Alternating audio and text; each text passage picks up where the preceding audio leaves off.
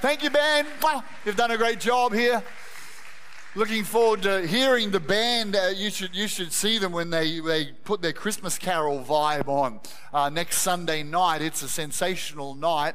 If you've never been to one of our Christmas carol services, it is a service where we sing a lot of carols. The guys do some items, others sing along. We sing some songs from church. We'll preach a short message. It's the easiest place to bring a friend in the whole year, really. It's the easiest place. I've got a friend of mine who's been coming now for 5 or 6 years. He calls himself an atheist. He says, I'm a card-carrying atheist, but I want to come. One, he says, I like the chili hot dogs from the Goodfellas, so that's very important. 2, he likes bringing his kids along for the animals. But 3, I know secretly, he's not telling me, but he loves the feeling of God in the room. And bit by bit, God is wearing him down. That's how it works. We're praying and he wears him down. So this morning we're going to be talking about joy to your world.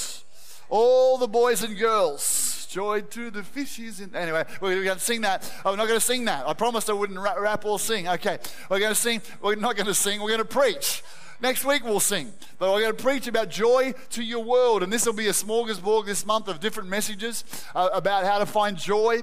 Joy is not a feeling based on your circumstances. Joy is something that comes from the Holy Spirit, comes from God, and bubbles up on the inside us based on out of our relationship with God. Happiness is based on our circumstances.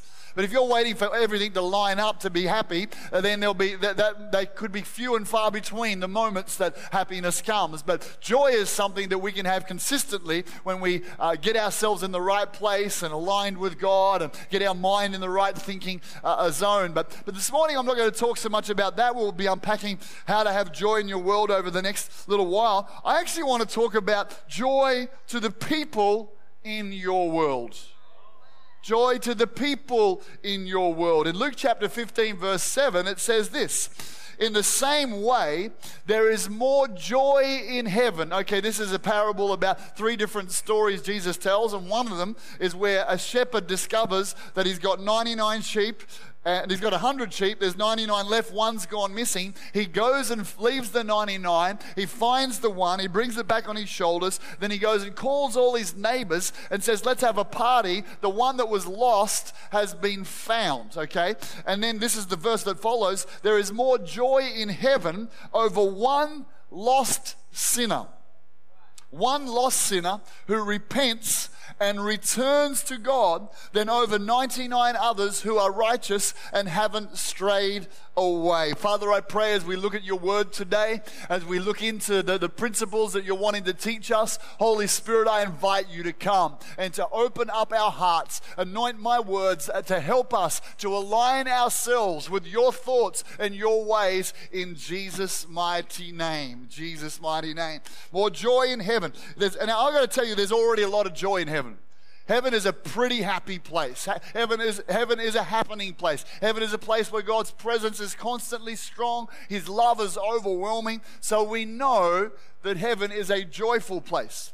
But the Bible tells us that there's one thing, and there's only one thing that tells us that gives a greater joy level. The joy meter in heaven goes up on one particular moment, and that's where someone who's walking their own way, disconnected from God, turns. That's basically what repents means. Turns and says, instead of living my way, I'm going to live God's way. When one person does that, heaven has a party. There's a joy in heaven over that moment. Now, I'm a church kid. I grew up in church. I grew up going to church twice on Sundays for many years, and then pretty much I can't remember a season in my life where I haven't been going to church. I love church. I love the house of God. I wish that every kid could grow up in the house of God. I wish that every kid could know how awesome it is to be loved by God and to have a community of people who are positive and believe in them. I wish that every kid could have that experience, and so I'm so grateful for that experience. Wired into my spiritual DNA from a young age has been the desire to help people who are away from God, who don't know God, like I have the privilege of knowing God. That has been the desire to help them know God. It's always been there. It's always, for whatever reason, it may well be part of my spiritual gifting, the way God's wired me up, a desire to help connect people away from Christ to Christ. Although part of the challenge for me is I spent, and maybe if you're a church kid here today, if you grew up in church, in some form of church, you might be able to relate to this, but I spent time in a number of churches over many years where it would be very rare to see anyone who wasn't already a member of the church club to come and join the church and come to know God. It was a desire in my heart. I knew it was right in the Bible. I'd even heard people talk about it in church. But my experience, I remember I was in a church in Toowoomba for 6 years. I don't remember one person coming to Christ or coming to faith in that church over a 6-year period of time. Unfathomable to us here in this church, I know, but for me, that was normal. And there's many churches like that are normal. And I remember at university, while I was at that church, trying desperately to do something that would make a difference to see some people come to Jesus. I had this thing on the inside, and it wasn't happening at church. So I remember 2 distinct moments where I learned a lot about what to do and what not to do. At the university in Toowoomba, at what is now the University of Southern Queensland, I was studying business, and I remember, so the first one I did, this is in the what not to do list. The church that I was involved in had got a bit of a political edge to it. And so it was about the time that the Sydney Mardi Gras was really getting some traction, okay? And the church that I was part of did up a newsletter, essentially condemning that, and there was this whole article on it. And so me being filled with faith and filled with wanting to make a difference and to be a prophetic voice to my generation, went and got this newsletter and spent at university. There's a big what we call the refrac, a big area where everyone would have lunch and a cafe or a cafeteria. So I spent my lunchtime handing out these letters to everybody in the refectory. The title of it is because they'd taken a Christian politician and put a platter of his head, they'd made a big statue of his head, and they'd put it on a platter and walked it down the parade. And the title of it was "Whose Head's on the Platter?" So I went around. So embarrassing now. But anyway, who's done something embarrassing in the name of zeal? Okay, don't stare at me as if you've never done it. Some of you are right.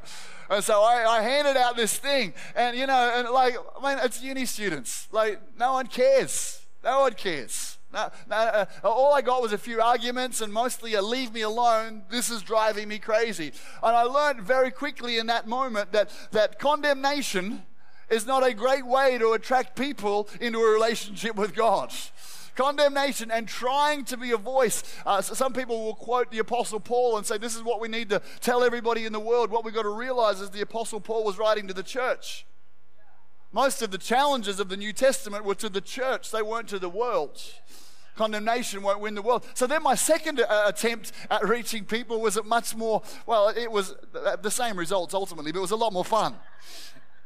And so we put on, at uni, I became friends with a number of overseas students. And so they'd come to Australia to study, and there was a group of Pakistani brothers. And I became friends with these guys, and they were lots of fun. So I worked out, okay, we're going to have an event to put on this event, and I'm going to get to preach. It's basically the first time I ever preached to a group of people, including unchurched people, okay?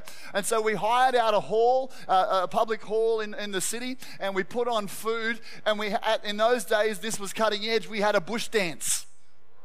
Come on, who remembers the bush dances of the 90s? Come on. Some of you had one last week. You're like, what do you mean the 90s? They're still alive. No, the 90s, all right. And so we had a bush dance. And I've got to tell you, I have never seen more joy on a young man's face than when these guys realized they got the dance. That we had about 80 young adults in our ministry, in our youth and young adult ministry. More joy in these guys' face when they realized the pride of Aaron meant they got to dance with every girl in the whole room. These guys are like, this was hormonal evangelism at its absolute best working here right now. And so they would go along, and my friends would try and hug a little too tightly in the bush dance, okay? And the girls are like trying to push them away. It was quite funny. But I realized at that time that, okay, condemnation doesn't work, but kindness and putting on things that are attractive to people actually will open up their heart. And like I say, no one got saved when I preached, but hey, we were having a shot. And can I tell you today, church, not everything we do works, but we're still having a shot. We're still having a go. Because I believe the greatest thing that we can do for our friends is to find ways to help them come into a relationship with a God who created them, who loves them, who wants the best for them. And this is what 2 Samuel 14:14 says this: all of us must die eventually. Our lives are like water spilled out on the ground, which cannot be gathered up again. But God does not just sweep life away. Instead, I love this, He devises ways to bring us back when we have been separated from Him. I love this. We're all going to die one day. Our lives will be like water poured out and we won't get our time back again. Every one of us in this room, everyone on this planet, no exceptions.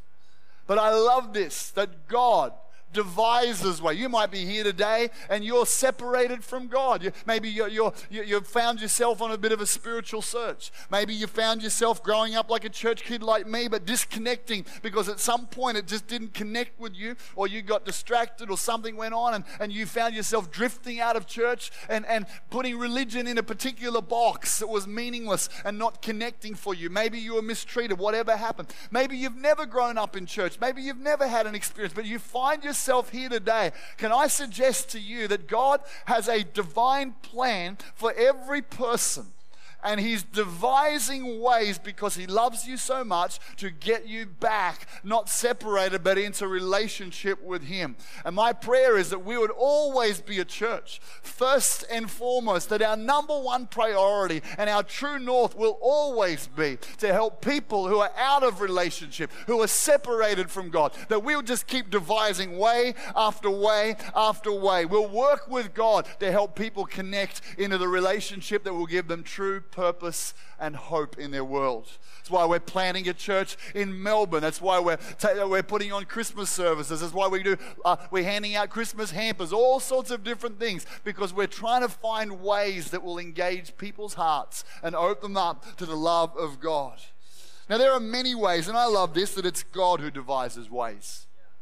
I love it that God said, you're praying for your son, you're praying for your mother, you're praying for your neighbor, and you don't have to come up with a plan.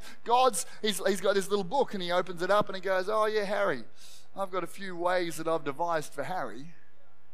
Harry's going to get Russell Smith, this is how it used to work for him. Russell would live, and Marita were living Ipswich, it would have been, back in Brisbane, and God had Russell Smith.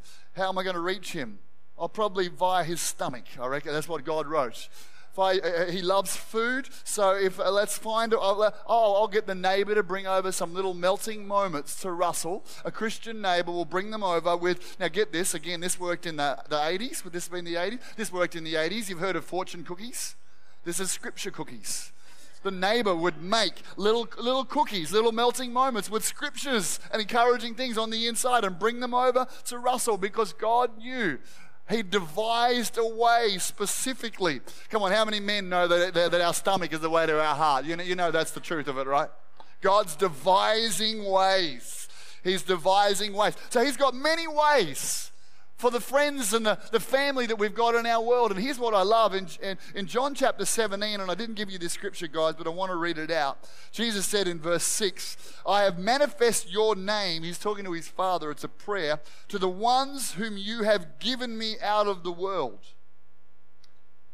He goes on and he says, I don't pray for the world. I pray for the ones that you have given me. I've always believed this, that God has given you and I a circle of influence. The Greek word for your circle of influence is a household. We think of a household as like a home and a family unit, but the Greek word is oikos. It's like a pig would say oikos, okay? That's the Greek word is oikos. And it means a whole household. And the concept of a household was the people that you would have influence over. Friends, family, neighbors, workmates, school friends, colleagues, people that you connect with. That would be your household. And God has given each one of us, everyone in this room, access to a household, a group of people. They're the ones that He's given us access to. And He said, I want you. You may not be an evangelist. 90% of us in this room are not an evangelist. So does that mean we don't have to reach our households? No, because, hey, a lot of us aren't servants by gifting. Does that mean we don't serve? A lot of us aren't singers by gifting. Does that mean we don't sing? Some of us, that'd probably be good if we didn't, but a lot of us aren't givers by gifting. Does that mean we don't give? No. These are all things of maturity as we get closer to God. So although I'm not an evangelist, and many of us aren't an evangelist, God's given us a household, and He's given us people that I would call your world. And He's given people that are my world. And it's our responsibility to work with God and the others that He places around their life as a team to bring joy to your world. Joy to my world. This isn't so much my world. I've got a world of friends through things I do, through neighborhood, through neighbors, through sporting things I do, through arrangements and business things that I'm involved in. And that's my world, my household. And God's given each one of us a household to connect with. And there are ways to help them come into a relationship with God. I want to talk about a few of those ways this morning. There are many, many ways, unlimited amounts of ways. Some of them are just absolutely crazy. The way that God's devised circumstances and lining things up and moving the chess pieces around because He loves that person you're praying for so much. Some of them are quite simple. Maybe it's getting to pray for someone and God answering that prayer, and that's one of His devised ways. Maybe it's healing. Maybe it's a word of knowledge. There's lots of different ways that will help people move towards God, but I want to talk about a few together right now. Is that okay? I think I'm going to talk about 3 or 4. The first one, very simply, and this is the universal way that God moves in people's lives, is through prayer. God moves in hearts. For people to come into a relationship with God, it's different to, I want you to join the chess club that I'm part of. There's something spiritual that goes on. It's not just join the church community. People can join the church community, but ultimately it's the connection with Christ that will be life-changing. There are lots of great communities around the Sunshine Coast. Lots of great groups of friends and support and all of those things that are very important. But there's only one way to connect with God, and it's through Christ, and that's what we're wanting to do, wanting to happen for people. And it's a spiritual thing. It happens primarily through prayer. This is what the Bible tells us, 2 Corinthians 4 verse 4. Satan, who is the God of this world, has blinded the minds of those who don't believe. He's blinded them. They are unable to see. They're not choosing not to see. They're unable to see the glorious light of the good news. They don't understand this message about the glory of Christ, who is the exact likeness of God. Friends, this is why you and I are primarily called to pray for our friends and our family who don't know Jesus. There's something happens when we get together and pray, and we take authority in the spiritual unseen realm, and we're able to bind the spirits that literally bind people from seeing the truth of the goodness of God and the love of Christ. Once you've seen it, you're like, how can people not see how awesome God is? Once you've seen it, you're like, how can people not realize the amazingness of the gift of salvation, of the love that God wants to... Once you've experienced it, but on the other side, it's just blindness. And it's a spiritual blindness. It's not a stubbornness. It's a spiritual... There might be a bit of pride and stubbornness that goes with us, but it's a spiritual blindness. And you and I have the power to get together and to pray. And as we pray, God begins to move. Now, it might say, I love it. There's a couple in our church, Lani, who gave his life to Christ 3.5 years ago. He prayed for 3.5 years, and his wife got saved, Heidi, and baptized just recently. Then on Father's Day this year, after 41 years of his wife praying for him. Maury, in 41 years of prayer. Come on, somebody. 41 years of prayer. In one moment, he says, oh, I get it. I get it. He's like, why? And then he's like, afterwards, why did it take me so long? Come on, we're committed to pray until. Not pray if, but to pray until, to keep believing and keep praying and keep seeing God move. Over the weekend, when one of the young people who got saved, the Pastor Dean was telling me that a family came to church, a couple came to church, and all three of their kids are out of relationship with God. And he said, just stick with us. We're going to pray together. They're grown-up kids. Stick with us. We're going to pray together. And on Sunday night, the second one, so there's two of the three now, have come into a relationship with God. The second one responded. And I watched the joy as they were hugging and loving, because they're on this journey together of praying and believing for people to come to Christ. It starts in prayer. That's why this Tuesday night, although we're going to be talking about names and who's planting campuses, and that's all important. But what's most important to me is we're coming together to pray that over this next month, our friends and family who we're going to ask to come to church, God's going to do something. So they won't just come to sing a carol, but their hearts will be open. Their eyes will be open. And together we'll storm heaven for people who don't know yet know Christ. And we'll pray together specifically for souls. That's this Tuesday night and what we're going to do. So we pray. We pray. What another devised way that God has. Okay, the next one is acts of kindness. Melting moments would be described as an act of kindness, depending what sort of cook you are. Could be a sabotage act too, but anyway, but I'm going to trust that you're good.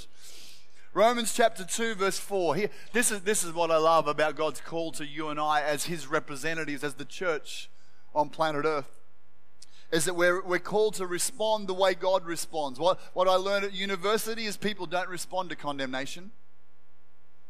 People don't even care whether you're technically correct. You can win an argument and lose a friend. You can come up with, you can win the Facebook battle and alienate a whole group of people. That's why we make a deliberate choice in church to make sure that politics aren't part of the pulpit, and there's a whole range of things that we don't specifically speak about. We let the Holy Spirit speak to believers, but we avoid certain things because we're wanting to win the world to Christ. We're not trying to put up barriers, and condemnation will never work. That's not the way God works. He works with kindness, Romans 2 verse 4. Don't you see how wonderfully kind, tolerant, and patient God is with you? Does this mean nothing to you? Can't you see that it's his kindness is intended to turn you from your sin? This is the nature of God. His kindness is what draws someone to repentance. It's the goodness of God that draws us to repentance, and therefore God asks us to be the same. I'd suggest, we're not this kind of church, but it's on a deliberate choice. We're not the petitioning, placard-waving, sign-waving kind of church, condemning what we don't agree with. We're the church who goes out with hampers saying it doesn't matter what you've done, doesn't matter how you've found yourself in this circumstance. We're not going to judge you whether it's your fault or circumstances. We're just going to be kind in the name of Jesus. That's the kind of church that we are, and we've chosen to be.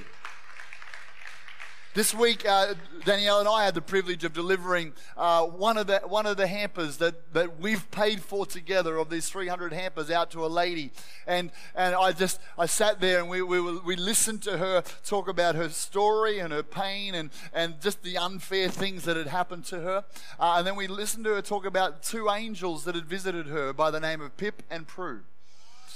And how they'd come, and she'd essentially, she's in a wheelchair. This lady, her name's Tracy, is in a wheelchair, has lost the ability to move one leg, and just early onset of a very serious condition.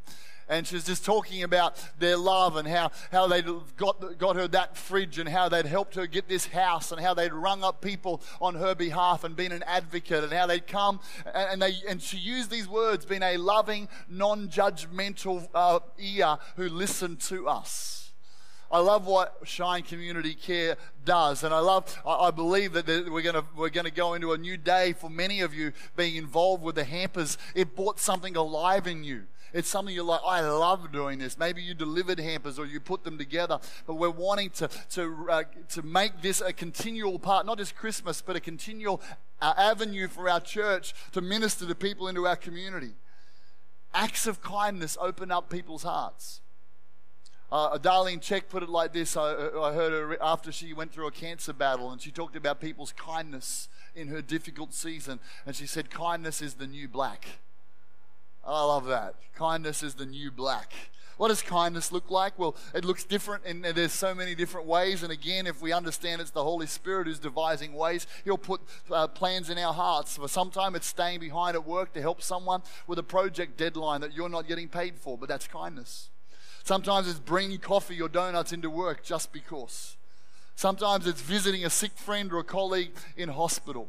Sometimes it's cooking a meal and taking them to a sick friend. Sometimes it's taking a gift to someone who's just had a new baby, or giving them a set of clothes for their new baby. Sometimes it's a Christmas gift as a thank you. Sometimes it's sending flowers or cards to someone who's lost, who's experiencing grief. Sometimes it's helping people practically in their neighborhood, in their garden, whatever it might be. Sometimes kindness is specific encouragement that you write, and you just notice when someone's done it tough, or put in the extra effort, and you find the good when everybody else is finding the bad. Because this is what God's like with us. He's a voice of encouragement. So many people think that God's the voice of condemnation, but He's not the voice of condemnation. He's the voice of encouragement. He's the voice of hope. He's the voice that finds the best in you and I. That's the way He is, and He wants us to be like that because it opens up people's hearts. A number of years ago, a man that I met who was in public service here on the Sunshine Coast for many, many years. And I met him, and he was quite deflated and discouraged, and he was just telling me what a thankless task it was. And those words, the Holy Spirit lit them up to me, like, this guy just needs appreciation. So I went on a journey over the next 12 months of texting him saying, thank you for what you do for the public. Thank you for what you do for this community. And we went out for breakfast. We went out for coffee. And he ended up coming to church, giving his life to Christ. He ended up bringing his wife to church. He did a course, and he said, if I hadn't done this, been part of a group in your church, I would have lost my marriage. It reset my whole life and my rethinking. And you know what? It simply started from not a big miracle, but from kindness and specific encouragement. If we tune in, then even right now while I'm talking, God will be reminding us of people in our world who need the joy of your kindness and my kindness over the next little while. Let's continue along here. What else is there? So we've got prayer, acts of kindness. Okay, hospitality. Hospitality. Matthew chapter 9:9-10 says this. As Jesus was walking along, He saw a man named Matthew sitting at his tax collector's booth. Follow me and be my disciple, Jesus said to him. So Matthew got up and followed him. Later, Matthew invited Jesus and his disciples to his home as dinner guests, along with many of his tax collectors and other disreputable sinners. I love it. How many of you know some disreputable sinners? How many of you are sitting... No. What about in your lounge room? Is there any disreputable sin? No, anyway, okay, just stay with us, all right. I love it. You know, it's so easy to look at a person sometimes and go, I think they'd make a good Christian. Have you ever had that? It wouldn't be a big jump for them. They've got all the moral values. They're a nice person. They're a kind person. And so often we can set the bar, and it doesn't mean God doesn't want to reach them, but so often we can look at the rat bags, the challenging people, the shorties on our boat. And we can look at them and think, nah, that'll be the last one. You know what? Often in God's point of view, that's the first one. That disreputable sinner, that rat bag, that trouble stirrer, that one who's causing difficulties, that one who's intimidating. Maybe what they're projecting externally is covering something on the inside of pain and difficulty. And if you're courageous and prayerful and kind, then you look for moments of hospitality, who knows what God might do? God loves to get the souls who are fire-breathing Christian martyr makers and encounter them because He knows the passion they've got for evil. If only it could be used for good. Sorry, that's a Maxwell Smart line. If you know. Anyway, just keep moving along, Pastor. Keep going. If only He could use that for good. And God says, I'm going to apprehend that person. Maybe you've got someone in your world right now, and if you push through I'm thinking of someone in my world right now. If you push through the barriers and the tests of whether you really love them or not. And for Jesus, I love this with Matthew, when he encountered Christ, Matthew said, I'm going to get all my friends together, and he didn't say I'm going to bring them to the synagogue to hear Jesus. He said, I'm going to have a party. And I'm going to invite Jesus and some of the disciples to my party. This is where Jesus got in most of his trouble in the New Testament. The Pharisees are like, what are you hanging around with that lot for? And he's like, well, I'm bringing hope to the sick. Because the well don't need a doctor, but the sick do. Said, I bring hope to the sick. And they orchestrated a situation of hospitality. Hospitality opens up people's hearts. Hospitality makes a way for us to move forward. Tonight we've got a baptism party, and we call it a party on a purpose because we want people getting baptized to bring friends and have food, and for our church family to embrace your friends. Not to speak to our own friends, but to embrace new friends. That's part of the culture of our church. Tonight, Danielle and I are deliberately putting time aside to go to a street party in our street. Someone throws a party, and we just try and go and connect and be good neighbors, because there's something about parties. Stay tuned for more about parties at another time. All right, the last one as we get a keyboardist up and we're bringing the service to a close. He devises ways. Prayer is one of his ways. Acts of kindness are one of his ways. Hospitality. Barbecues, mate. Barbecues, mate. When our church first started on the Sunshine Coast, we asked Mark Ramsey, who's now the pastor of City Point, what's the key to reaching people on the Sunshine Coast? He looked at our pastor and he said, barbecues, mate. That's how you're going to reach the Sunshine Coast. Barbecues. Turn to your neighbor and say, it's time for a barbecue, mate. Bring your friends along to a barbecue. In a moment, I'm going to ask us to commit in the next 4 weeks to hosting something with people who are part of our world, who don't yet know Christ, but to have them in our home. It might be a barbecue, mate. It might be coffee. It might be a dinner party, whatever it might be. But I want us to be a church who knows how to party and to include the world in our parties. And then the final thing is an invitation. The NCLS, the Natural Church Life Survey, did this survey a number of years ago of Australians. 54% in the last census, I think it was, said that they qualify themselves as Christians. And in this survey that they did of average Australians, 90% said they'd never been invited to church. 90%. And then they were asked, if you were invited, would you go? And 70% said, I would. I'm waiting for an invitation. I know this is going to seem revolutionary, deep and spiritually powerful. But one of the ways that God's devised for us to connect people to Him is to invite them to church. It's just so simple. 3 years ago, exactly this time, I finished boot camp with a group of friends that I've been doing this boot camp with for 6 or 7 years, and I pulled out the invites for our Christmas invitation. Just a little hint. The invite on your seat, it's not for you. It's for you to take to bring joy to your world. And you can grab a whole lot more and hand them out. And so I just, afterwards, we just all had the showers, washed the sand off. And I go, guys, we've got this Christmas event on Sunday night. And I handed them out. I remember it specifically because one of my mates, one of the guys who's the hardest, who I'm believing for the most, looked at it and said, there's no address on here. How do you expect us to know where to go? I was like, so I just said, we only want smart people to come anyway, buddy. And I didn't know, but one of the guys there was in a crisis. I didn't know. And he was in a search mode. He didn't say, I'm going to come. And so he just rocked up on the Sunday night with his family. I didn't know. Preached about the love of God. Preached how God wants to give us purpose. We worshiped Jesus. Everyone was friendly.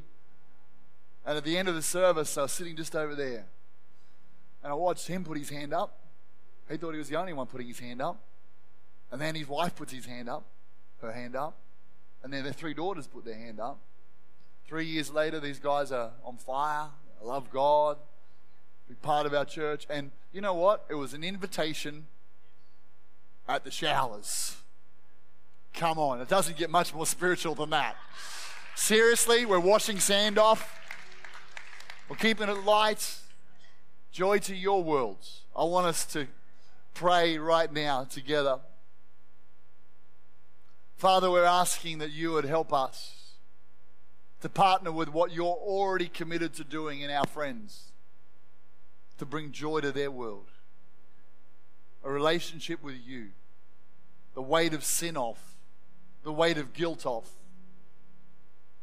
the love of God coming into their hearts, light where there's darkness, joy where there's depression, faith where there's fear and anxiety.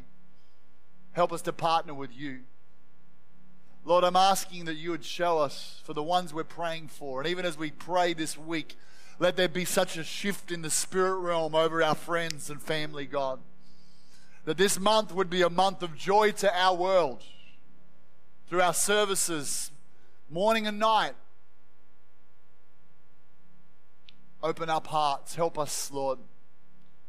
Show us right now what are the acts of kindness that we can do. Show us who we should have over in our home for a barbecue.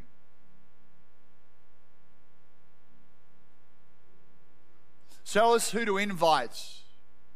And give us the courage to step out of our comfort zone, because people are just waiting to be invited.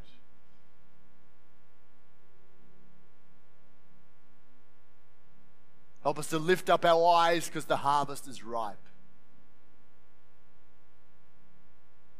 I'm wondering, I'm going to ask us with our eyes closed to make a commitment here today. December's just started. Would you make, if you're saying, I will do something hospitable, a meal, a coffee, something with someone who I know who doesn't yet know Christ, but I'll take the initiative to show hospitality in this next month. Would you just raise your hand and say, I'm going to do that? God, would you help me do that? Fantastic. So many people. Anoint us, help us, Lord. If you're saying over this next month, I'm going to invite at least one person to church, to one of our services, would you just raise your hand if you're going to do that as well? So many people. Fantastic. And put your hands down. Father, let your anointing be on us. Show us the ones that you've given us to show your name to. Help us. All right, we're good. We're good. We're good. Can we stand to our feet together right now? An exciting season is about to embark for us together as a church. Let's go and bring joy to our worlds wherever they are. God bless you, church. Thanks, Jeremy.